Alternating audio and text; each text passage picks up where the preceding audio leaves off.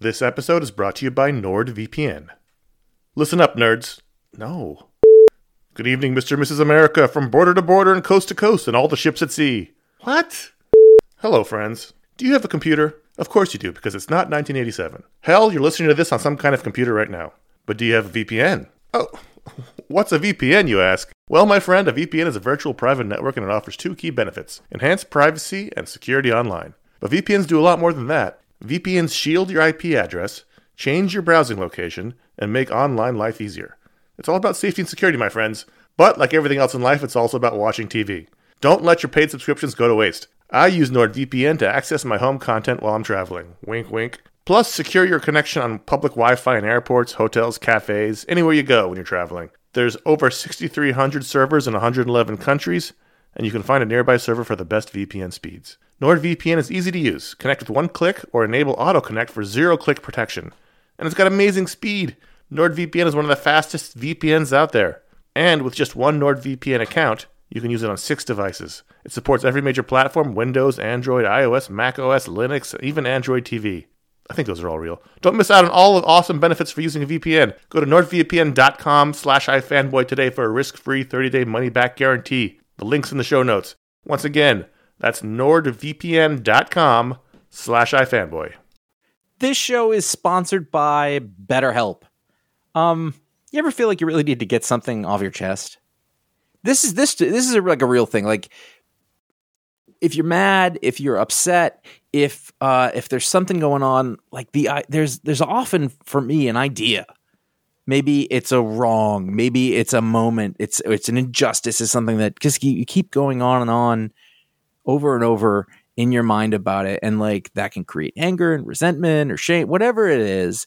And very often, I have found, I am not a therapist, I have found that when you let it out, when you give it voice, when you say it out loud, sometimes it makes you feel better because you've expressed it, and sometimes it makes you realize like, oh, this is not a big deal, but it's been stuck in my head. So you give voice to those things, and it can make you feel a lot better. And shock of all shocks, therapy is one of those things that can help you do that. It can help you be able to say those things in a place where you don't need to worry about the repercussions of it, work your way through it, figure out coping skills, how to get around it, find ways to deal with that stuff instead of letting it fester. If you are thinking of starting therapy, if anything I said sounds familiar, you're like, oh, maybe my life would be a little better if I could deal with that kind of thing, you should give BetterHelp a try. It's fully online. It is convenient, flexible. It is suited to your schedule. That's the idea. That's what they're going for. You can fill out a brief questionnaire to get matched with a licensed therapist. That's a big deal. You can switch therapists at any time for no additional charge. That personal connection, I believe, to be super important. Again, I'm not a professional. Get it off your chest with BetterHelp. Visit BetterHelp.com/ifanboy today. You get 10% off your first month. That is BetterHelp, HELP.com/ifanboy. Hey there. Arthur from Maine here. Been a little while since I've been around, but I'm happy to be listening to the ifanboy.com Pick of the Week podcast, episode 192, sponsored by InStock Trades, Netflix, and iFanboy listeners like you and the members. God, I love the taste of a good cod.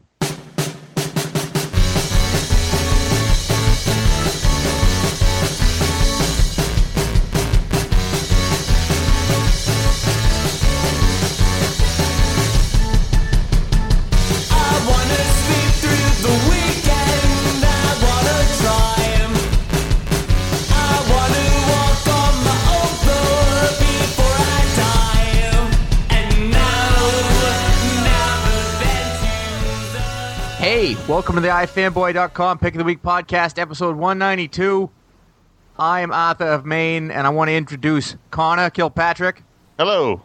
Ron Arthur. Richards. Hello. And Josh Flanagan. Hey. Wait, where'd that guy go? That's crazy. He had to go fish. It's been years. I'm guessing more than half of the people listening have no idea what I'm talking about right now. Or what he was talking about. iFanboy.com is a website about comic books. We read them and we love them, and every week one of us has the job of reading all of their books and picking the one that they like best. That's the only rule. And they make that the pick of the week. They write a review about it. People talk about it on the website. And then over the weekend, we talk about that book. We talk about all the other books of the week. We do a little mail. We do a little joking around. And we call that this podcast you're listening to right here. Before we get started, we are going to let you know, if you haven't read your books, we are going to be talking about what happens in them. Some might consider that spoilers. So you are warned. Ron? Yes. You're up. All right. So last week when I was in my store, I was kind of lamenting the huge weeks that we've had of comics. And I said, I just want a week where I buy 8 books. And sure enough, that was this week. Beautiful. Wonderful. Although then I went and threw it off because I also bought the Nobody, the Jeff Lemire's new hardcover. Yeah, I bought like 4 trades. And exactly. Way more than I spent normally. Yeah, exactly. So I still spent the money, but it was a much lighter Wednesday. It was a lot easier to sit down and do the pick. But really, it was reading all my books was kind of a futile gesture because I knew what the pick of the week was going to be the moment I walked into the store and picked up Wednesday Comics #1 and held it to my nose and took a deep breath and smelled the glorious smell of comic art on newsprint. Are you sick? That sounded very phlegmy. That did. I was trying. Well, it's audio. I was trying to I see. Okay. I was the worried. Smelling. No, I'm totally safe. I'm totally safe. Okay. I'm healthy. Anyway, but so Wednesday Comics #1 came out, and for those who haven't heard about it or don't know what it is, this is a bit of a vanity project that's headed up by Mark Chiarello over at DC Comics, who's kind of like the art director, creative director guy at DC. And he's the guy who edited the solo lines of books a few years ago. That was when one creator just did it was a fat 48-page issue about Mike Allred did one, Darwin Cook did one, it was kind of very more focused on the art than story. So he does books that that pros really, really like and no one buys. Yeah, pretty much. Okay, gotcha. But so critical words. Gotcha. So Wednesday Comics was a bit. I don't know where it came from. I don't know where the idea came from, but it was the idea saying, okay, we're gonna take 15 stories, 15 characters by 15 different creative teams, and do them in an oversized format. I don't even know what the measurements are. It's huge, and print them on newsprint, very akin to the classic Sunday comics. But they're going to call it Wednesday Comics. And when it first got announced, I kind of rolled my eyes. I didn't really pay attention to it. And, I didn't want to, because it sounded it definitely sounded different, but it also sounded like it could be really, it's a risk. By any way you shake it, this project was a risk for DC. Because who knows if people would step back from the standard size of comics or whether or not the newsprint would scare people off or all that kind of stuff. But when I picked it up, I smelled it, and then I opened it up into the huge, newspaper size, and I saw that first story by Batman, story of Batman by Brian Azzarello and Eduardo Risso. I knew that this was going to be something really cool. There's no way around that. I mean, I opened it. I got it at the store, and I opened it up on the bus on the way home, and I kept unfolding and unfolding and unfolding, and I was like, oh. It was then I opened it up, turned the first page, and I was sitting there on the bus with this thing, and I was like, this is fantastic. Yeah, it really made me remember it. If you go back to ifanboy.com, read my review, I talked about this, where it really, if you think about the importance of, we talk about comic books all the time. We talk about Superman and Batman and Spider-Man and Fantastic Four and all this kind of stuff. But the language of comics, there's a whole world of comic strips, like Peanuts and all those ones through the years. And I really kind of, as I was reading this, it was making me remember back to reading the Sunday comics and how, that's really, as much as I read, G.I. Joe comics in the 80s and X-Men in the 80s and stuff like that, I learned how to read comics via Garfield and Bloom County and Calvin and Hobbes and Peanuts. In those little strips, you learned about how to read word balloons and how to read from panel to panel and how time passes and how a story progresses. And, I kind of said, if superhero comics were like high school and indie comics were like college, the Sunday comics were like elementary school. And this kind of format kind of reminded me, this is, by any means, this is a vanity retro project. I mean, this is playing on that retro nostalgia tip.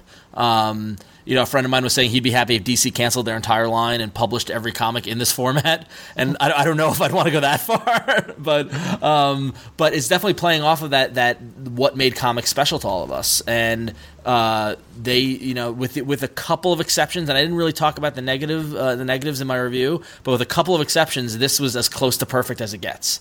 Well, let's get to the negatives in a bit, but first, let's. Are we just going to go story by story, or? Well, wait. Overall, I liked that this took it back to the sort of a pulpy roots. Yeah, it's very pulpy.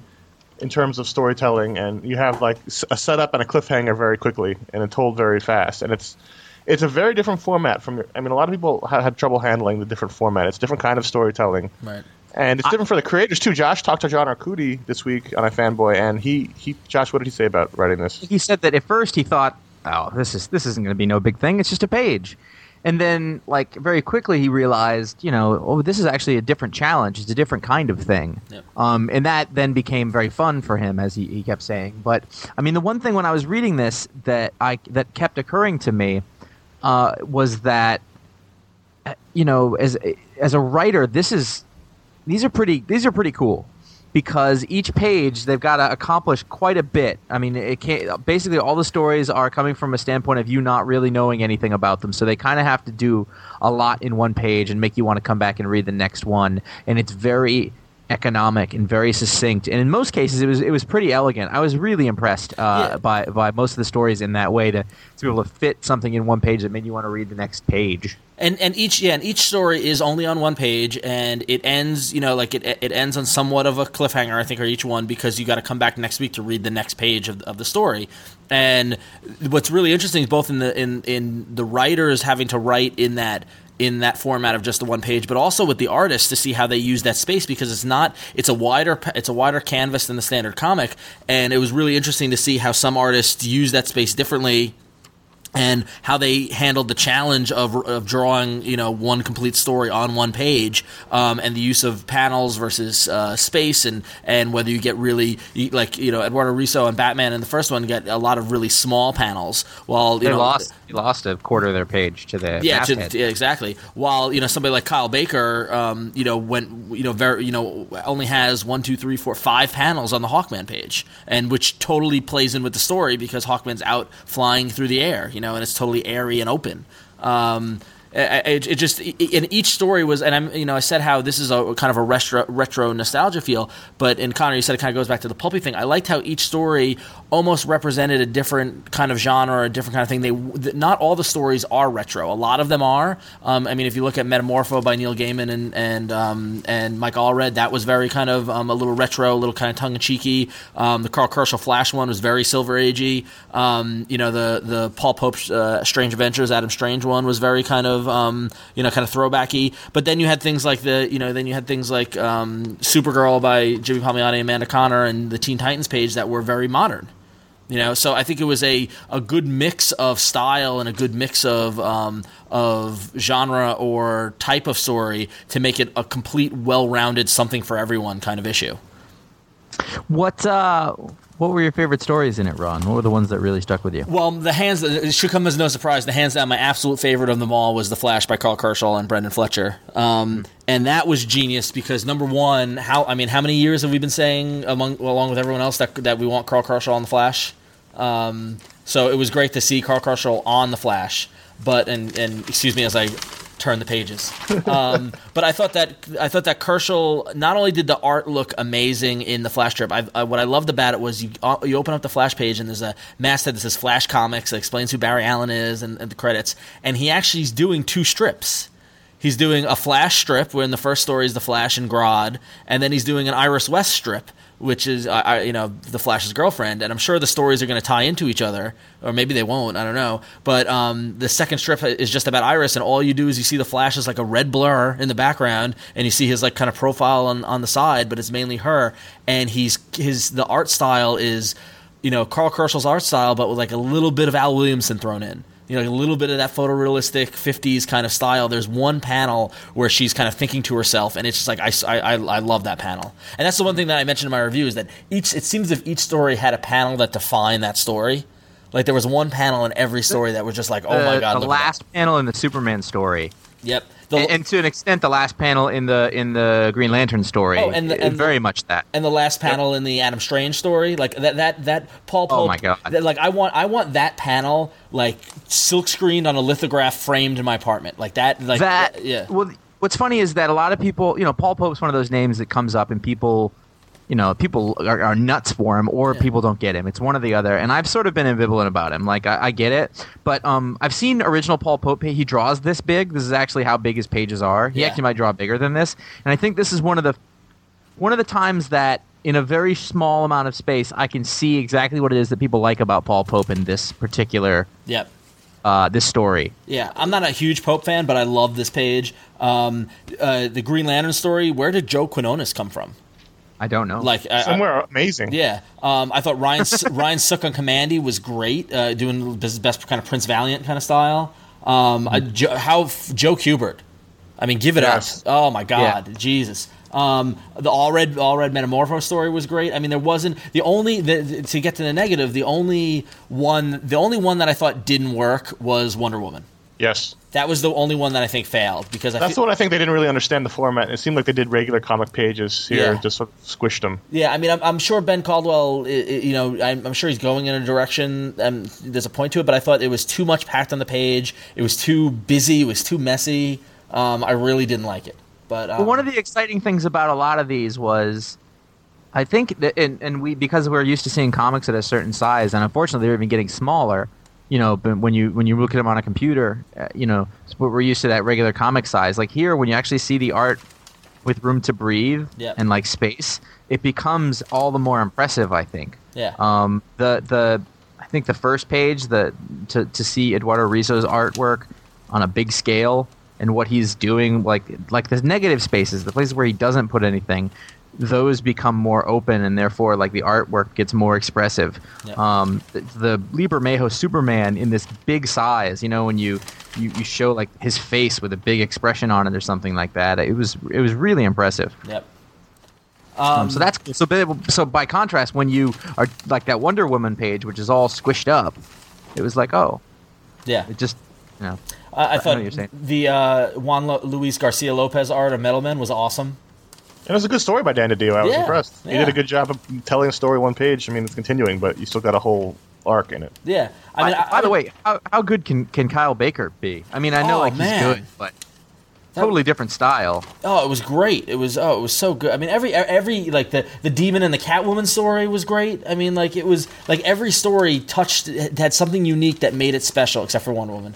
That made it special and made it good. And like I want when this is collected, I want to give my niece the Supergirl story because I think it's gonna be great. Like it's totally straight up like a kid's story, and it's just everything. And like if you look at the names, like Neil Gaiman wrote the Metamorpho story, and and Walt Simonson wrote the Demon Catwoman story. I mean, like the talent on this it's almost like a no brainer that this would be good, but I didn't know it was going to be this good. Yeah, it was fun. Yeah, so I can't wait. So this is a 12-week event, so I can't wait for next week. And this is like, there's been a lot of talk about how DC, the tide is turning and DC is doing better. I agree, but this is almost like a special. You know what I mean? Like this is an example. This is example of DC doing something very, very good. But I don't think this is like, oh, DC's better than Marvel because of this. Because this is very much a vanity project. I do think that, to be honest, I think that the price point is a little high. Yeah, I feel like this should have been like $2.50 or $3, and I would have been. I mean, I bought it. I really enjoyed it. And it has nothing to do with the quality of work or the format or whatever. But I think there was a lot of question because if you look at it, there's only one ad in the entire book, so they're making no money from advertising. And I also understand there's a shit ton of talent on here, and there's a lot of probably overhead in putting it together, and I understand all that. But just as a thing I hold in my hand, I'm like, well, right. Well, no, but so there's only one ad, so they didn't make any money in advertising, and from what I've heard. A lot of stores didn't take a risk on it, which is kind of weird. Like I know of at least 2 stores here in San Francisco that didn't order any copies at all. Wow. Yeah. So I think price point was fine. It's like a big art book. Yeah. And I thought the art alone, it was totally worth the money. Because it's deceiving because you think that newsprint equals bad. I mean, it's funny because someone came in on Wednesday when I was in the store. Someone walked by the counter and grabbed one because they thought it was free. And we had to be like, no, it's not free. But so I could see why the newsprint would be deceiving. But like, you compare this to a 22-page comic book, and there's the huge pages. Yes, there's only 15 stories, but each story in comic book size it's 4 pages. Mm-hmm. So I mean, I do think I got enough for my money. And I think the newsprint I could see, but I see the argument why only for 15 stories that you would want to be a lower price point. Was that? I think it was just like the I don't know, like in my mind, something that feels like this, that that feels like a newspaper. You pay like $1 for a giant newspaper or something like that. Could you imagine if this was $1 though? I know. I mean, it'd be they'd sell if it was like $2.50. I think that they'd sell like twice as many. Yeah, yeah. But would you buy it at $2.50 with like and a quarter of it being ads?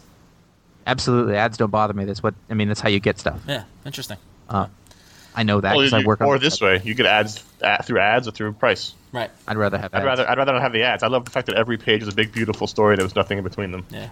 No, I understand. So, but it's going to make the next 12 weeks very, very special. So I can't wait. And then think about it collected. Like I want this in like the Little Nemo book size. You know, the huge book. Yes. Yeah. So When you love a tombstone like a man loves a tombstone, that is what you get on the cover of Green Lantern number 43. This is finally. Well, no, this Blackest is the prologue. This isn't Blackest Night. Blackest Night starts next week. Yes. It's on the top of it. It says okay? prologue. We're moving. Prologue, Blackest Night. We have moved out of the Agent Orange area, and the lady is vomiting on people, and the story is starting. Doug Mankey. Doug Monkey. And then Connor will say Monkey. I like saying monkey. Yeah, he does, and that's fine. I accept that. Everyone I know, we're saying it wrong. I don't care. It's fun. Monkey. I know.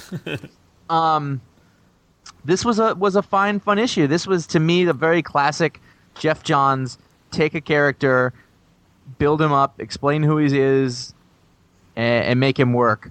Almost more impressive than that was the work done by Monkey in this issue. Yep. Some of the pages and the panels were really, really high quality stuff. Really high, He's almost great.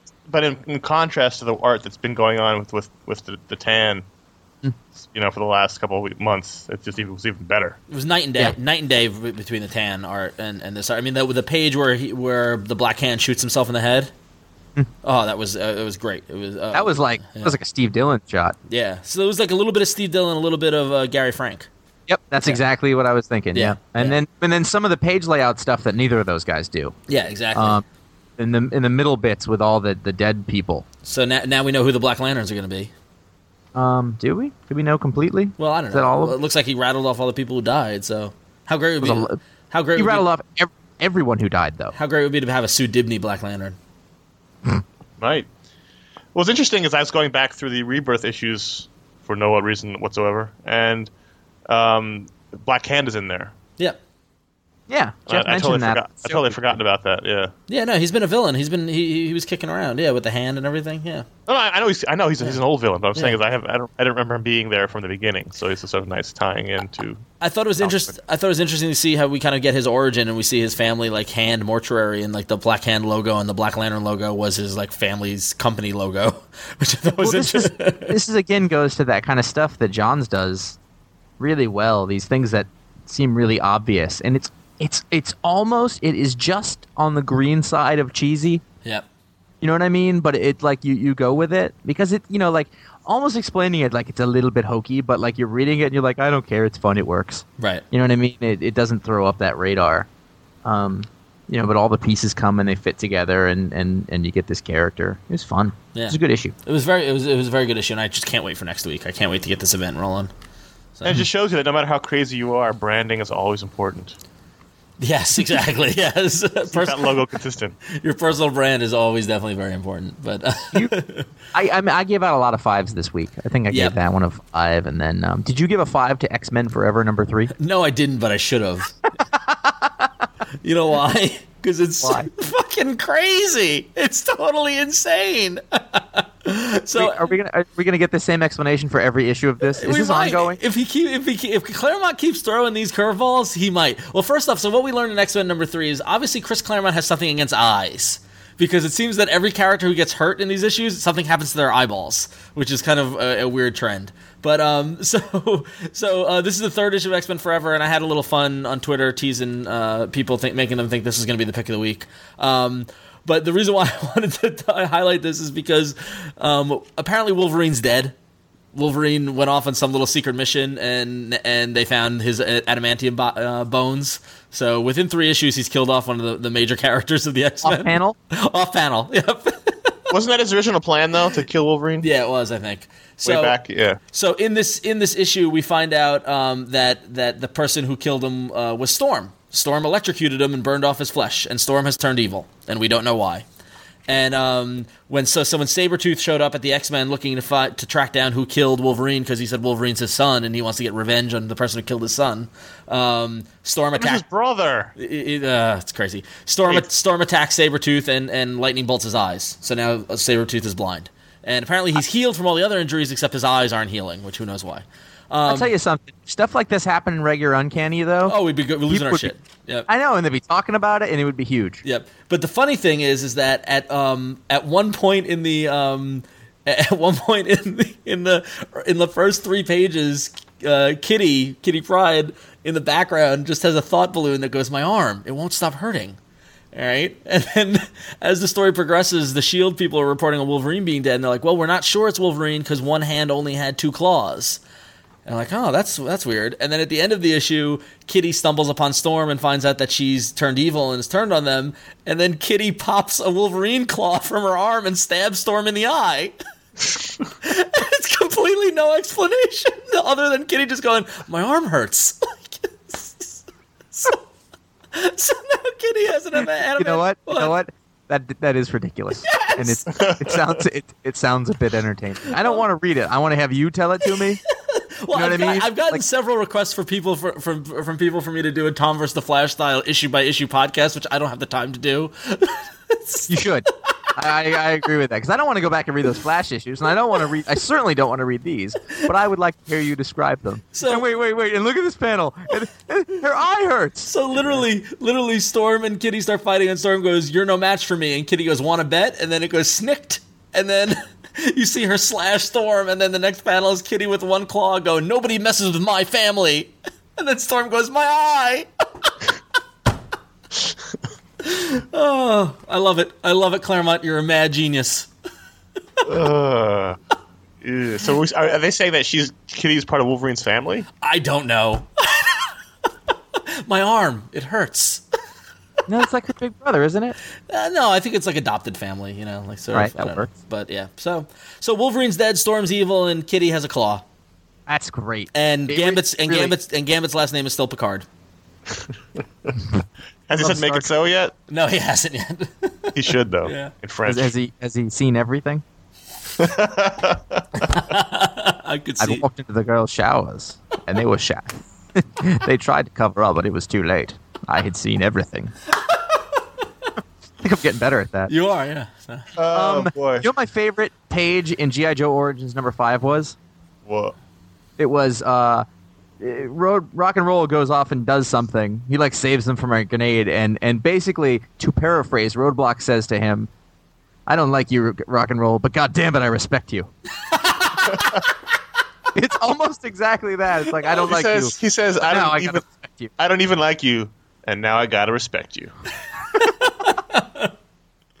I love those guys. I want to see a buddy road comedy between Roadblock and Rock and Roll. Other things that Rock and Roll's the guy with the blonde beard, right? Yeah. Surfer. He's John Milius, basically. Yeah. There was a film school reference. Anyway, G.I. Joe Origins #5 is the book where we learn that when it comes down to it, Cobra was going to do 2 things. They were going to release a nerve toxin, a la The Rock, or B, they were going to cause the entire worldwide global meltdown via email. They stopped the nerve gas attack, but it turns out that all of the shit that we've been going through for the last 6 months, that was Cobra. Yep. They said they emailed all the brokers and stuff, told them all about the subprime mortgages they could do, and how they could make money off of it. And now we're screwed. which is they reference Bernie M before they knew him. Those parts were a little off, I'd say, because to be fair, how many mortgage brokers are going to take their spam seriously? Oh, this one here says to get rich quickly. Okay, yes. I think I'm going to do this, and then they all do. But other than that, it's actually a really fun issue. It was. This is supposed to be the last one, right? It makes the end. At the end, it says the end, and it sort of wraps up the arc. And I guess this would have been it, but now they're continuing it, which makes no sense. But whatever, it's much better than the regular book, so I'll go for it. Go for it. Yeah, that's totally fine. Snake Eyes got his face burned off, so now we know.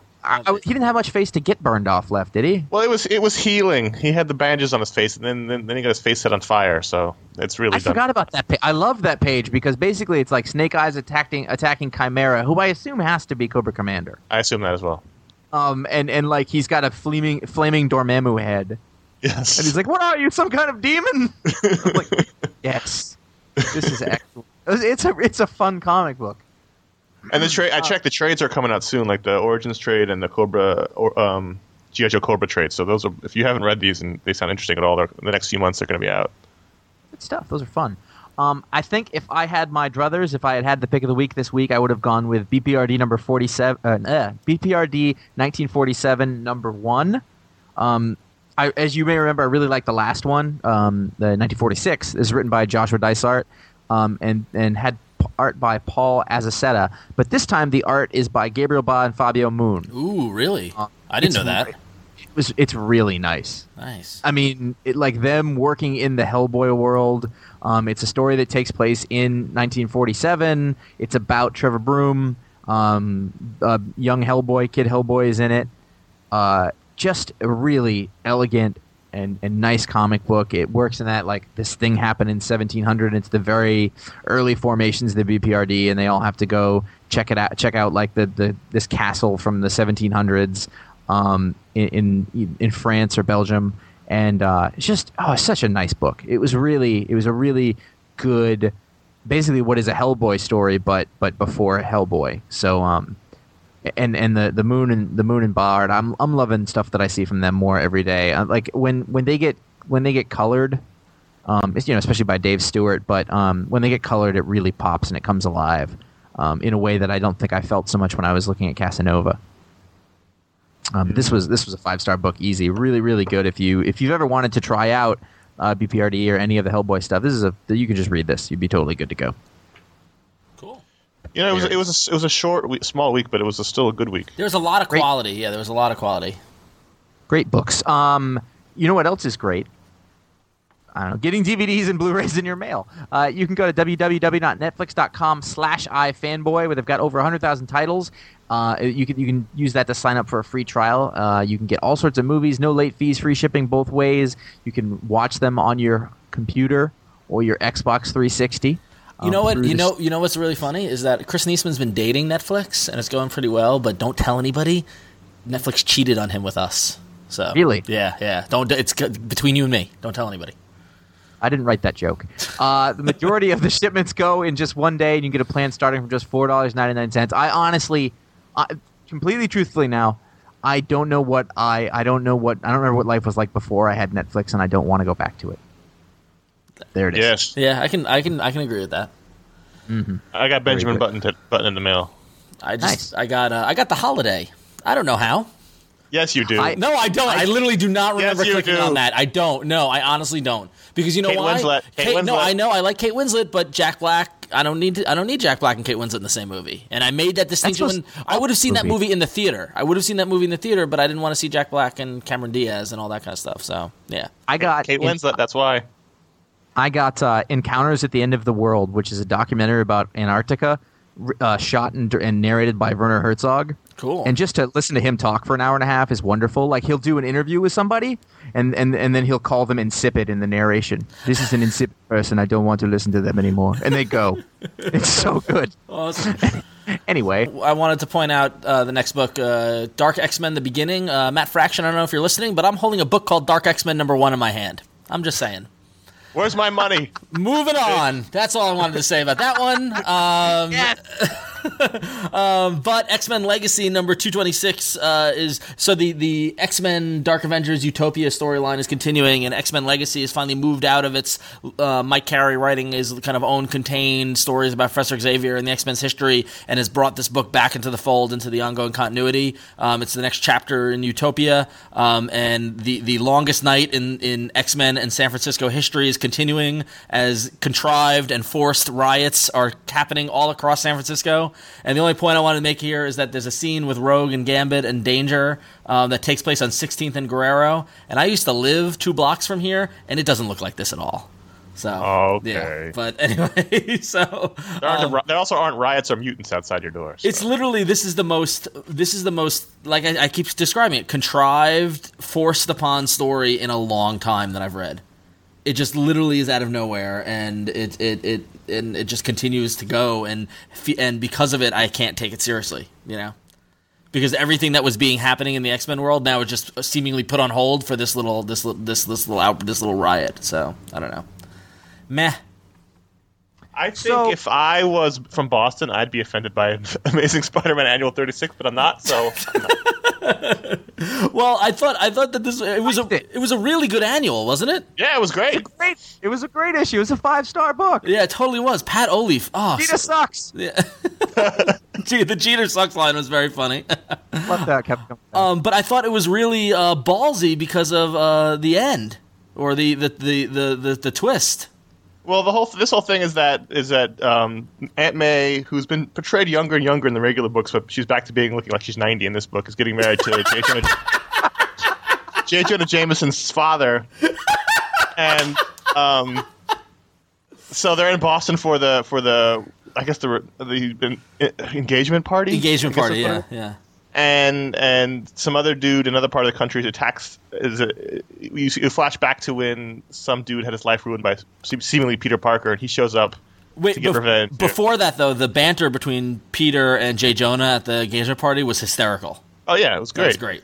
So then this guy attacks the reception, attacking Peter Parker. He changes into Spider-Man. They fight. We find out that the guy in the beginning who we thought was Peter Parker was actually Ben Reilly from the Clone Saga, and he was the one that ruined this guy's life. And now it was great. But then that one page where they flash back to the 90s, where we see the mullets and we see Ben Reilly and we see everything that was bad about Spider-Man comics in the 90s. The costumes and everything. Bad about how we. It was bad about how we all look back then. Though. So now it was everything about it. It was sad. So now the thing about it is that Spider-Man, for the past year, Spider-Man has been one of the best years of Spider-Man as far back as I can remember.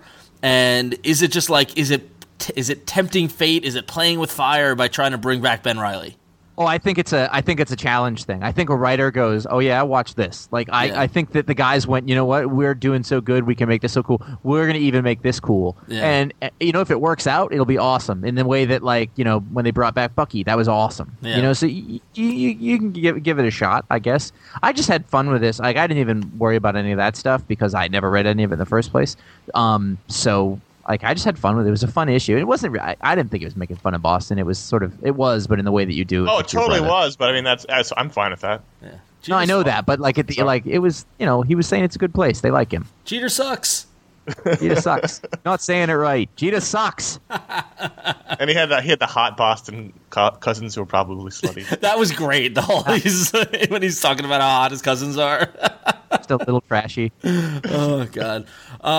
So real quickly, Green Arrow, Black Canary. The story I could do without, but that the backup feature with the Bill Sienkiewicz finishes over Mike Norton's awesome. I'm sure it looks beautiful. I just can't stand the story. Yeah, I dropped it months ago. It's literally where I'm. It's to the point now where I just buy it for the art and I just flip through but then the Sienkiewicz art was just really cool to see because because Sienkiewicz was penciling was doing the finishes over Norton's layout, so it's definitely in Sienkiewicz's style, but you could see Norton's style in the layout, if that makes sense. So it's this cool. It's a cool little hybrid of styles, which is awesome. So I dug it. Oh, cool.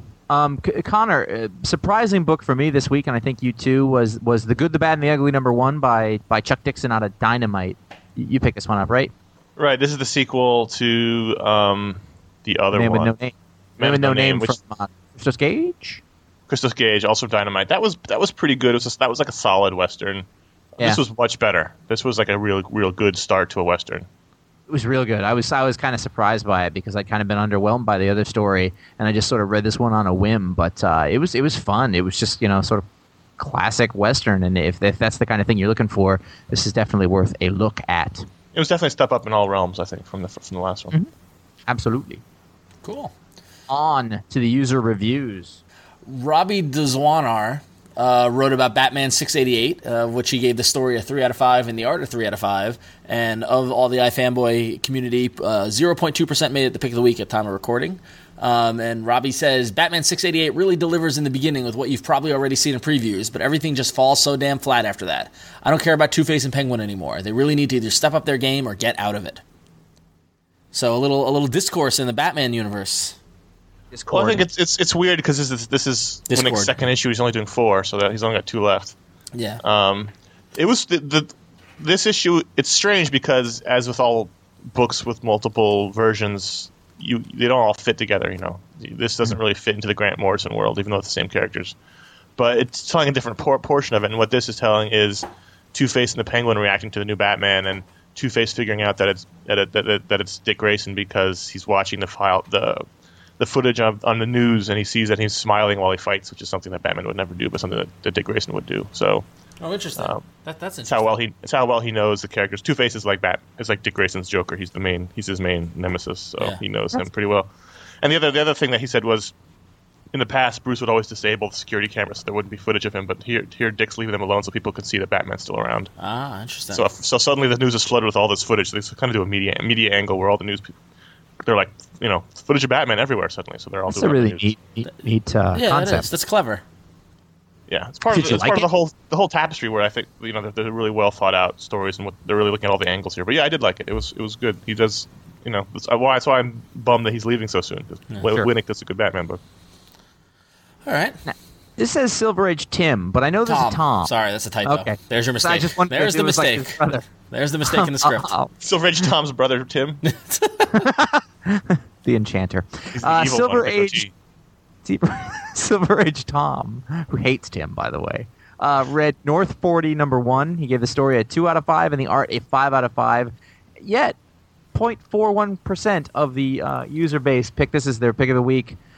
Aaron Williams does a divergent left turn from Nodwick and other gaming funnies to turn his attention to crafting a Lovecraftian horror tale. I came into North 40 without knowing anything about it, but I pretty much bought the thing on a whim.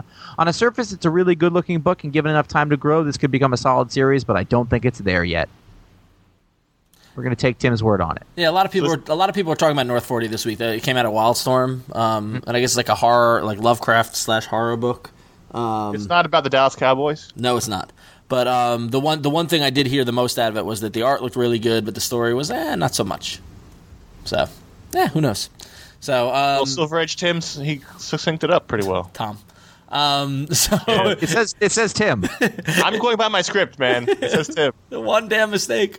So if you have an opinion about one of this week's comics, you can go to ifanboy.com/comics, where you can do your pull list and you can rate comics and review them. The number 1 community book was Green Lantern this week, and number 2 was Wednesday Comics, showing that the community doesn't know what they're talking about. No, I'm just kidding. Just kidding. Oh, it's true. But yeah, so go to ifanboy.com/comics. It's a great place to check out each week's books as they come out. So it's the beginning of the month, and that means at iFanboy it's a book of the month. And I woke up on June 30th and go, I got to write a book of the month. No, I'm kidding. That's how it works. Yeah. But so this month, if you go to ifanboy.com, you might have already read the review of it, but we're going to take a little bit to talk about it. I chose an anthology that came out from Image Comics called This Is a Souvenir, The Songs of Spearmint and Shirley Lee. And this is this is the third kind of music-inspired anthology that Image has put out. The first one being Put the Book Back on the Shelf, which is the comic stories inspired by Belle and Sebastian. The second one came out last year, and the much critically acclaimed and Eisner and Harvey nominated Comic Book Tattoo, which was the stories inspired by Tori Amos, which is a big old 500-page beautiful book. Monster. Yeah, really nice. So this one is not. It's more stories than the Belle and Sebastian one, but not nearly as thick as the Tori Amos one. But it keeps the oversized format that the Tori Amos one had, which is basically it's a 12-inch by 12-inch, like a record album size, big square, big book. And it is comic stories inspired by the band Spearmint, and specifically the main songwriter from Spearmint, Shirley Lee. Spearmint is a indie Britpop band that was popular in the 90s, and despite my Britpop fandom, I had only heard of them, yet I had never heard anything by them. So I have never heard of them. They're real. I mean, they have their own label. They are like consummate indie band.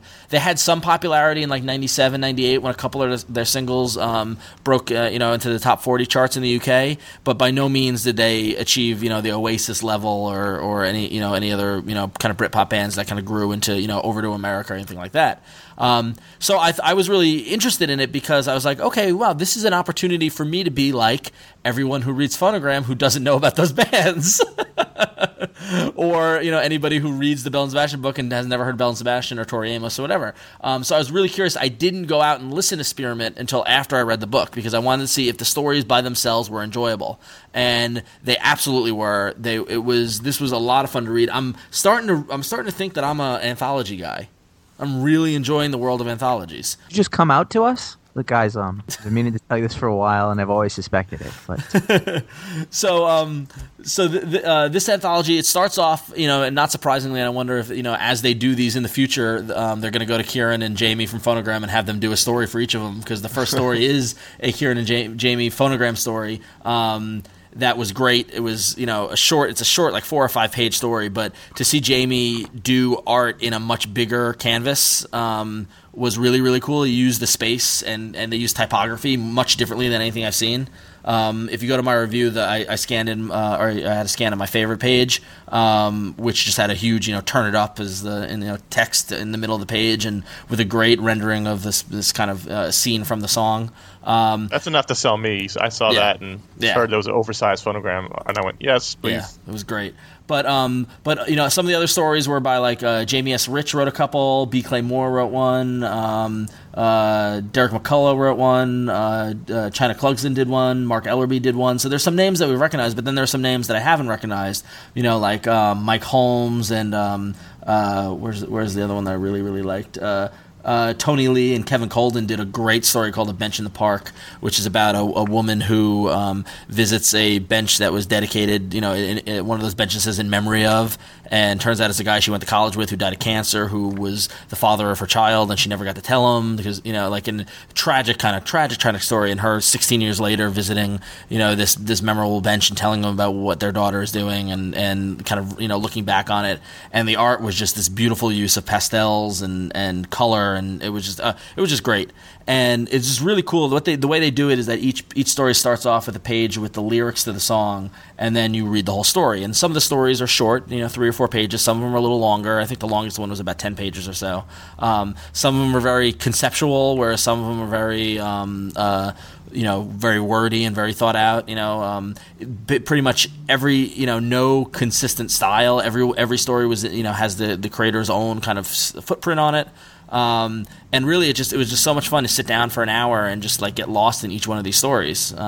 So I had a lot of fun reading it, and then I went back and listened and downloaded some Spearmint songs. Actually, a friend of mine sent me some of them because you can't actually download them here because a lot of them are, because they're an independent band, you can only get import CDs, which are expensive. So don't tell anyone. And and so it was cool then to go back and to listen to some of the songs and read the stories, and get that context. The B. Clay Moore story with art by Kevin Mellon called A Different Lifetime was just Kevin Mellon's art was just awesome. Was just really, really cool. And so I don't know. If you like anthologies, if you like music, but if you just like something off the beaten path and some different kind of creators, this is definitely a good option. So. I don't think books like this need to be tied to the music thing. I think they're enjoyed regardless. And I think that, saying if you like music, you like this book, makes people think they don't like music, they won't like the book, and I think that's wrong. Right? Yeah. No. And that's what kind of my kind of thesis or hypothesis going into this was, that I don't have the context of the music. Let me see if I enjoy it, and I absolutely did. So. Cool. I'm gonna check it out when I see it. So you can definitely get it from Amazon. I'm pretty sure you can get it from In Stock Trades at time of recording. I'm not really sure, but I think they're gonna get back in stock. But if you want to get this or any other trade paperback, go to In Stock Trades. InStockTrades.com is your source for all trade paperbacks. They've got up to 37% off on their books. You get free shipping on orders over $50. They've got over 5,400 trade paperbacks in stock. Every Wednesday, they got all the new releases in there, so you can get them as soon as they come out. And when you make an order, it usually ships within 48 hours. So InStockTrades.com is the place to order trade paperbacks online, and hopefully they will get, this is a souvenir, the Songs of Spearmint and Shirley Lee in stock soon, and you could buy it. So, yay! Email time. Chris from Grand Forks, Michigan says, I recently received my copy of The Roberts in the mail. Last night I proceeded to sit down and read it when I came across a glaring printing error. The same page was printed twice in a row, in addition to pages missing throughout the book. So my question is, if you know whether publishers or retailers would be willing to exchange misprinted trades for correctly printed ones. Absolutely. If you got a misprint, you should go back to the store where you bought it and swap, and return it. It's defective merchandise. If the store gives you a hard time, email or write a note to the publisher, and they will replace it. I've heard, we know several retailers who this has happened to, and it's a reality of the business. And the thing is that you didn't get what you paid for. So don't be afraid. Don't feel like you're stuck with it. Issues are a little different, but trade paperbacks, absolutely. Only really once in my life have I gotten a misprinted issue and I returned it to the store and they changed it. So it wasn't a problem. Yeah. But it hasn't happened a lot. Yeah, since you're the customer, you are allowed to get what you paid for, I don't think it's ever happened to me, but like I've done things where like I bought issues that I didn't mean to, and I brought those back. So I assume that if they'll take those, then like I bought like a reprint, and I thought it was the next issue, or like I've done things where I bought like 2 of something. Oh, really? Yeah. Oh. Josh goes in with a blindfold. That's Yeah, he uses the force to get his issues out. It's like supermarket sweep. You've got 30 seconds to buy your books, and it's a mad dash. Sam from Philly says, "What happened to horizontal comics? I seem to remember Marvel putting out horizontal issues relatively frequently, but the last ones that I can remember, the 2001 New X-Men and the Uncanny X-Men annuals. I personally would like to see horizontal comics make a comeback, unless I'm missing something. Can you guys think of anything?" Just in general? Those are the only ones I remember. I remember Marvel played with it a little in the 90s, and they brought it back in the 2000s. I think and I got scared because I got the latest issue of Exiles, and the first page was horizontal, like the recap page, and I went, please don't be a horizontal issue. I hate it in a book, like when it changes during the book. I don't like that. Yeah. I don't think anybody's really done it recently, and I think for a reason. Like, I don't think it works in the issue format, personally. I mean, there's no reason that it couldn't or doesn't. But yeah, I don't know. I don't. Yeah, I mean, we're like locked into a format. I think sometimes it can work in trade form. If you think about like 300 is kind of like that. You get the 300 graphic totally novel. is like that. Right, but the issues weren't like that. The issues were 2-page spreads that then those 2-page spreads became a page in the book, right? That's basically Yeah. the same thing. Yeah. Well, no, it's not really. We were actually, Josh and I were talking to somebody about digital comics this week and talking about how aspect ratio might change because all monitors are horizontal. So if eventually comics go digital, then maybe they'll change how comics are drawn. They'll lay them out differently, so they'll fill your screen rather than up and down. So Yeah, possibly. That's theoretical. I mean, in that standpoint, what I think is what's going to happen is more like what Miller did with the 2-page spread, where you can print something in 2-page spreads, and then it looks good on a widescreen monitor. But who knows? I mean, it's anybody's game, really. I think, but I think when you've got a page that is the standard comic book page, and then you rotate it 90 degrees to be horizontal, and then you've got to hold the book, kind of horizontal, and then open it from the top up. I think that's a challenge that a lot of people don't want to deal with. Another way around it is that Bendis does it a lot in his Avengers books and stuff, and in Powers, but also this week's World of New Krypton was done with a lot of 2-page spreads that went all the way across the page, and that's sort of like doing that. The only thing about that I don't like about those is I'm never sometimes it's never not certain which way to read. Yeah. Yep. Yeah. And you end up reading the middle of the panel when you should be going to the right. That happened in New Krypton. That definitely happened to me this week. I don't mind if you use arrows if there's going to be at all unclear. I'm fine with that. Yeah. All right. So if you have a question that's you need to have answered, email us at contact@ifanboy.com. We get your question on the show or on the letter column on the website every week. We'd love to hear from you. So write in contact@ifanboy.com. All right. Our first voicemail is for Josh. It's a question we've never gotten ever before. Guys, this is Mike. I just had a question about the Green Lantern comics. What would be a better arc to start on, Rebirth or Secret Origin?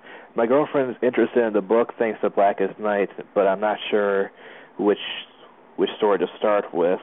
She does know a little bit about Green Lantern from the New Frontier movie, but that's about it. Thanks, guys. Talk to you later. Before we get started, there is one thing I would like to say, and it's...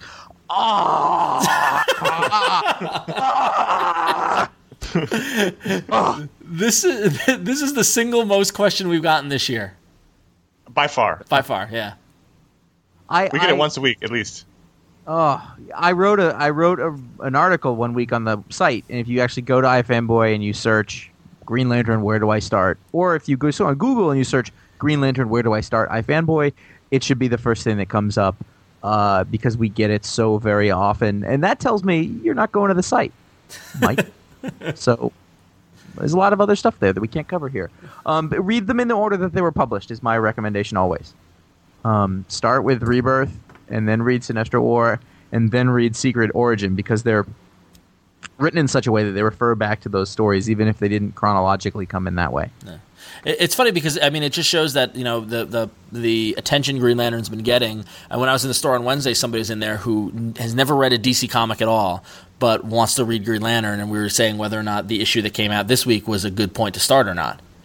Of which I think my opinion was, just dive right in. But it is just the Green Lantern's not in it, so if that's what you're looking for, that's the only weird thing about ultimately, it. I think we netted out at next week's issue with Blackest Night being as the John says it's written like Sinestro Corps War, where you can jump in without having ever read a Green Lantern book and follow along. So I think that's definitely the place to start. Yeah, I'm very excited for that. Yeah, it's gonna be also next week also, along with the Blackest Night issue, is also our Green Lantern show. So if Mike wants to wait a few days and watch that show with his girlfriend, and maybe they can find out where to start reading. Nice, a nice little romantic evening. Make a little dinner, watch the Green Lantern show. Yeah.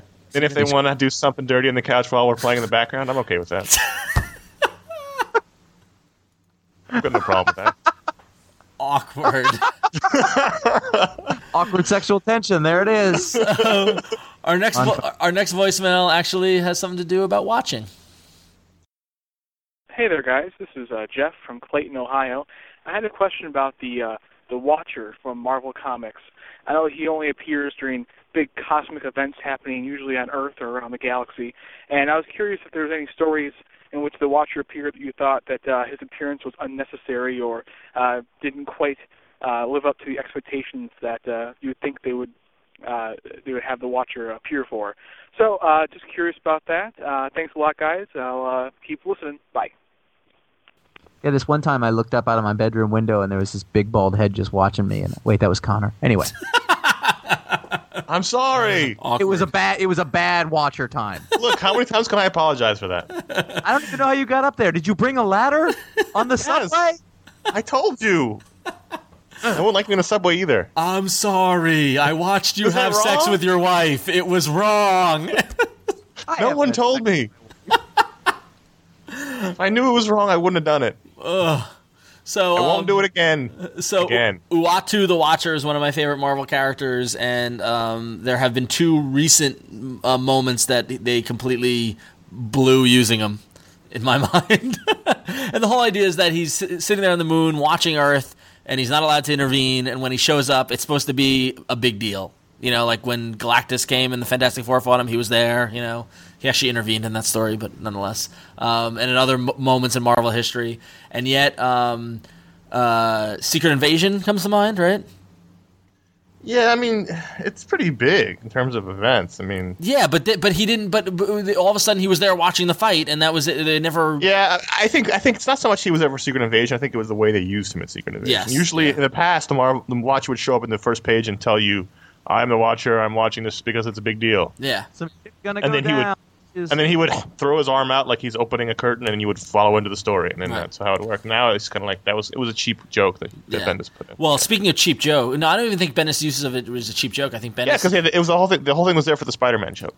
He was the punchline. Maybe. Well, the cheap joke. Well, it was there for a joke. Then the cheap joke was recently when the Watcher showed up in Hulk or Red Hulk by Jeff Loeb, and where he's like, "I'm here because this is a big moment," and then the Red Hulk punched the Watcher, and that was when I stopped buying Hulk.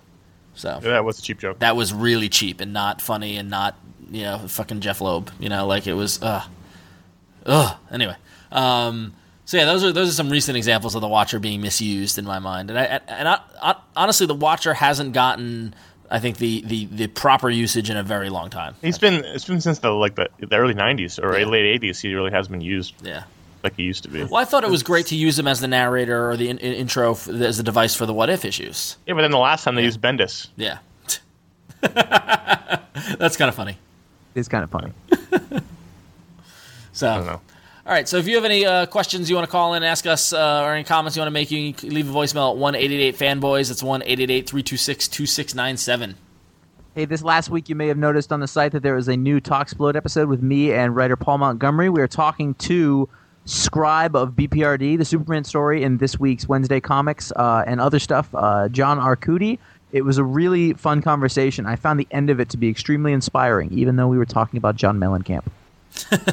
He's a name that has been around for a while, and like he just works. Like he's a solid writer. Yeah, he's definitely, and he created the Mask. Yeah, He did that, and something else really big that is escaping me right now. But he also, he's been doing those Alien Predator comics and stuff too, and like those aren't bad. Yeah.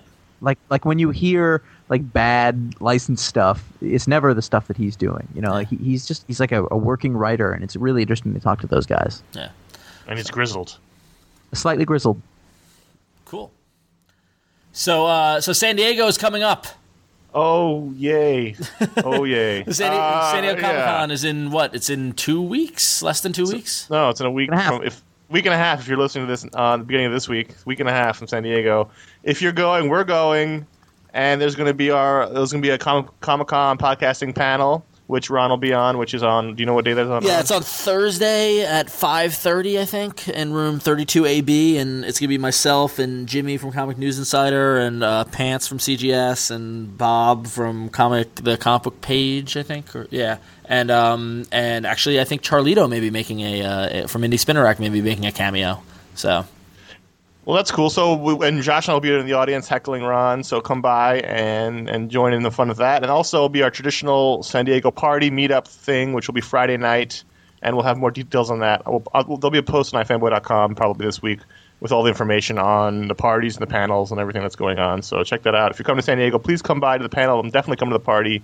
Where Ron will get drunk and might take his shirt off. It'll be awesome. Yeah, and we'll have all the details posted on ifanboy.com, and we'll also talk about it on next week's show. So if you're going to San Diego, it'll definitely be easy to find us and get together, and we'll be great to see you. We can't wait. And a lot of the iFanboy staff is going to be there in full force. It's going to be us, Gordon. Yeah, actually, the biggest turnout of iFanboy staff in the history of iFanboy. Yes, with some surprise guests. Surprise guests. Yes, not Paul though. He misbehaved. Not Paul. Yes. So also, if you dig what we do, you might want to go over check out our sister site Murmur.com, where we last week we released the second episode of the Murmur podcast, and we're talking about music. It was myself along with Gordon, who you know from iFanboy, as well as Ryan Panagos, who you may also know as Agent M on Twitter, who works at Marvel. We weren't talking about comics; we were talking about music. So we're talking about some of the bands we like and some of the recent kind of records that we've been enjoying. So go to Murmur.com. You can check out the podcast there, as well as the pop culture writing about TV, film, and technology and music and all that fun stuff. So go to Murmur.com and check it out. Awesome. Hey, ifanboy.com is our website. Like we said up there's the article about Green Lantern that we did. There's Ron's written reviews for Wednesday Comics, his Book of the Month review, and all sorts of good stuff that goes up there every single day, and all sorts of fun discussion. So make sure you go there. We put a lot of work into it. We like it very much, and we think that you'll enjoy it. You can go to ifanboy.com/about, and you can see who we are, as if you need that, but also links to all of the other social networking places that you can find us on the web.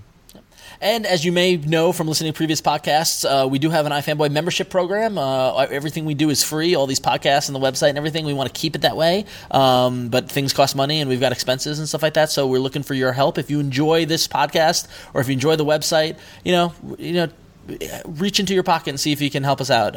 We do everything for free for you, and we want to keep it that way. So we've got a couple of different levels for you. You can sign up for $4 a month or $42 a year. That's the price of one comic book. And for that, you get to be a member. You get a little prize pack with some stickers and buttons, and we give you a free comic book. So we're replacing that comic book you're not buying. So you can sign up for that. If you got a little more money you want to spend, you can spend $10 a month or $100 a year, and that gets you the stickers, the pins, and the comic book, as well as the iFanboy members t-shirt.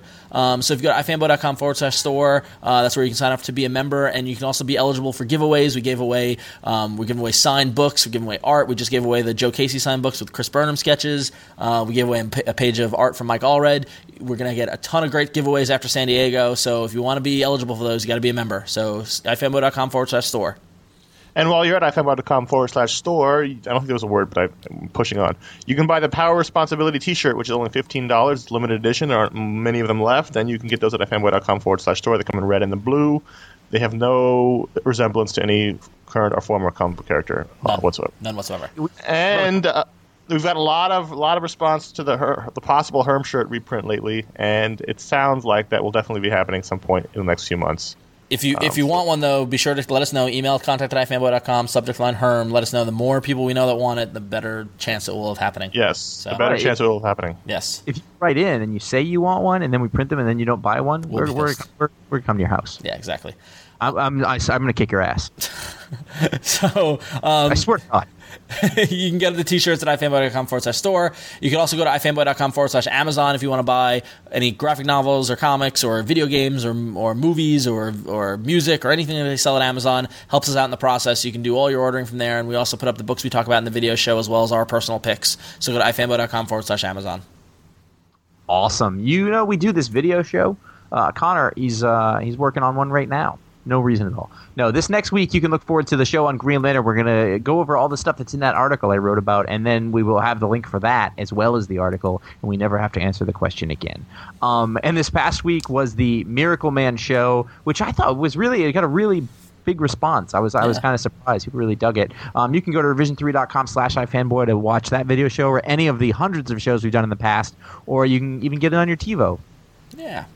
And like we mentioned, if you have any questions, you can email us at contact@ifanboy.com or leave a voicemail at 1-888-FANBOYS. That's 1-888-326-2697.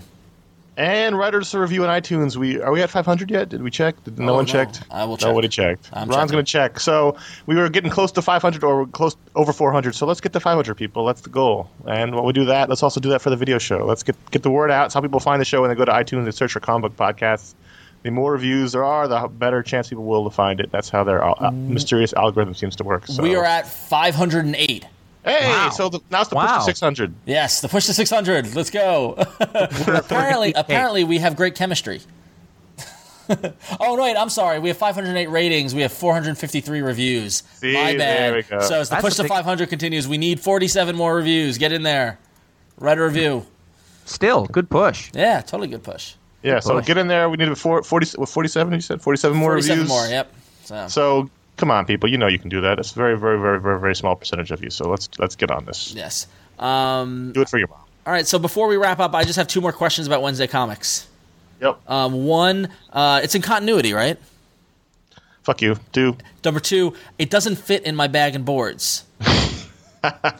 Number three, so where'd you read your copy? I'm not saying.